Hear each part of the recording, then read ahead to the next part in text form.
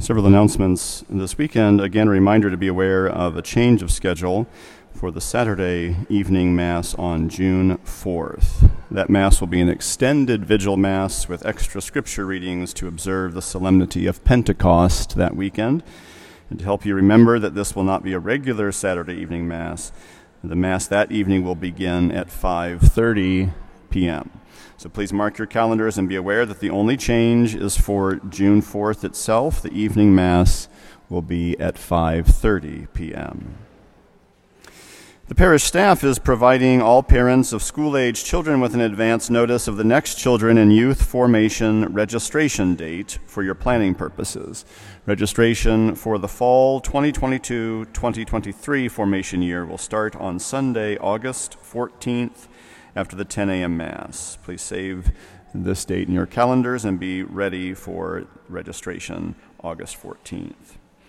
A great and practical and direct way to serve the parish is by joining our mowing teams who help maintain our lawns.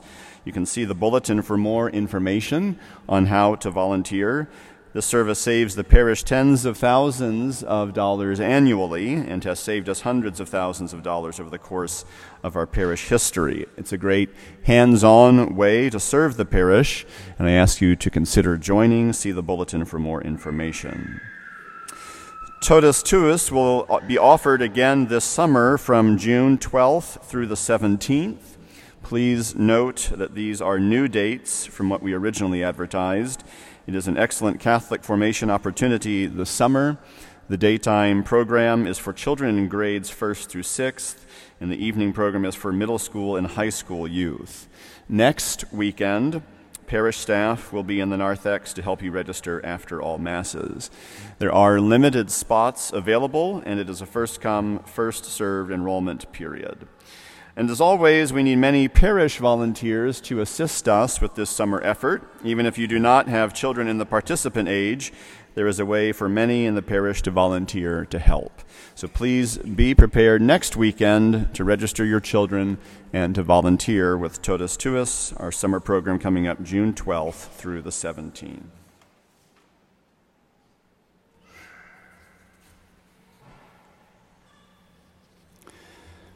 As a priest, I have had many opportunities over the last many years to be with people who are near death due to terminal illness or advanced age. The knowledge that your life is near its end is at once sobering and clarifying. It's very clear from the conversations I've had with such people over those years. Knowledge that death is approaching helps put things in perspective. It helps us clarify what is most important, what a person most wants to be known for, the legacy a person wants to leave behind. Jesus faced this very situation in the gospel selection of this Mass. Today's gospel from St. John comes from the chapters describing the Lord's Last Supper with his apostles. Jesus knew his earthly life was near its end.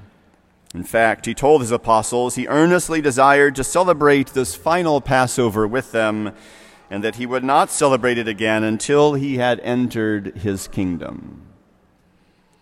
In the course of that meal where Jesus gave us the gift of his body and blood, the Lord was in his final hours of life on earth, preparing for his departure through death and for his glorification in the resurrection.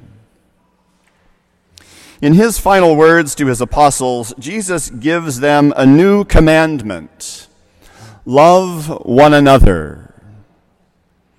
Jesus determines that the command to love one another is the most critical topic that he must address in his final hours of earthly life. Given the dramatic scene of being near the point of his departure, we can say that it is critically important that we accept those words from the Lord. And his call is not to some generic, undefined love. Rather, he says, "As I have loved you, so you also should love one another." his apostles would understand what that command requires, when in hours of having spoken those words, they would see Jesus love them to the end and lay down his life for them, even though their betrayal and denial did not deserve that type of love.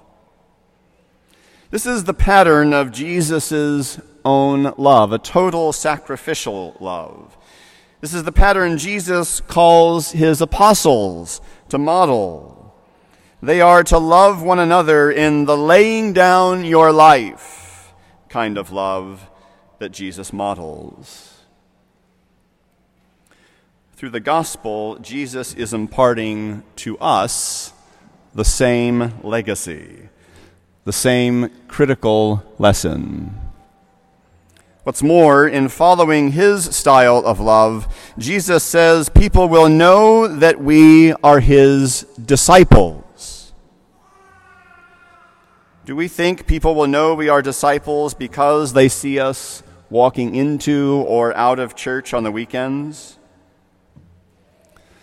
Do we think that people will know we are disciples because we identify ourselves as Christians? Do we think people will know we are disciples because we have a crucifix or some other religious symbol somewhere? Jesus says people will know we are disciples if we have love for one another, the type of love he modeled.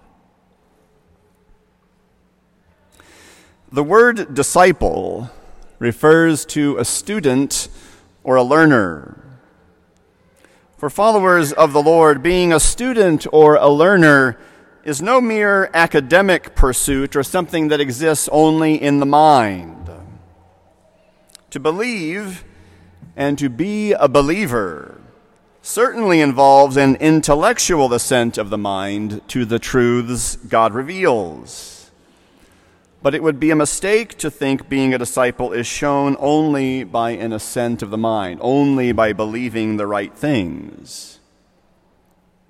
After all, one can believe something in the mind while not letting that belief impact choices, the way one lives. And we hear these kind of dichotomies a lot, don't we? It's popular for many a person to indicate they believe things about God and faith, but to never do anything about it. I have met people who believe and who share Christian faith quite sincerely, but have never been baptized. And we know from the scriptures how essential that is to enter life with Christ as a Christian. We all know people who make the distinction saying they are spiritual but not religious. They believe but resist being part of the church. But these sort of dichotomies aren't consistent with the Lord's call, nor the scriptural understanding of what it means to be a believer, to be a disciple. We all know well that we can probably tolerate a lot of people that we don't actually have to interact with, right? But for the Lord to say, you must love one another is the new command. And that's how people will know you're my disciples. That immediately pulls being a disciple in belief out of the my personal Lord and Savior arena and places it in a communal arena. To be a sacrificial giver, one who loves sacrificially, loving others as Christ loved them. This is how people will know you are my disciples, says the Lord. There is no doubt that being a disciple of the Lord means that we make an intellectual assent to his teachings. But the Lord won't let us get away with that alone. Speaking these words at the Last Supper, the Lord will put that love into action the very next day on the cross. We often point to the heart as being the center of what drives us and our actions, our will. We learn in this gospel passage that keeping the Lord in the realm of the mind and head belief is not enough. To be sure, our mind must conform to the Lord's teachings, but our actions, our will, is also critical for showing that we are disciples, students, learners of the Master. This is how the Lord says people will know we are his disciples, if we love one another. A belief put into action is what the Scriptures call us to. May our correct belief of the mind be visible also in our actions. In this way, our belief changes us and becomes a light to others so that they might join us in becoming students in the church, this school of the Lord's service.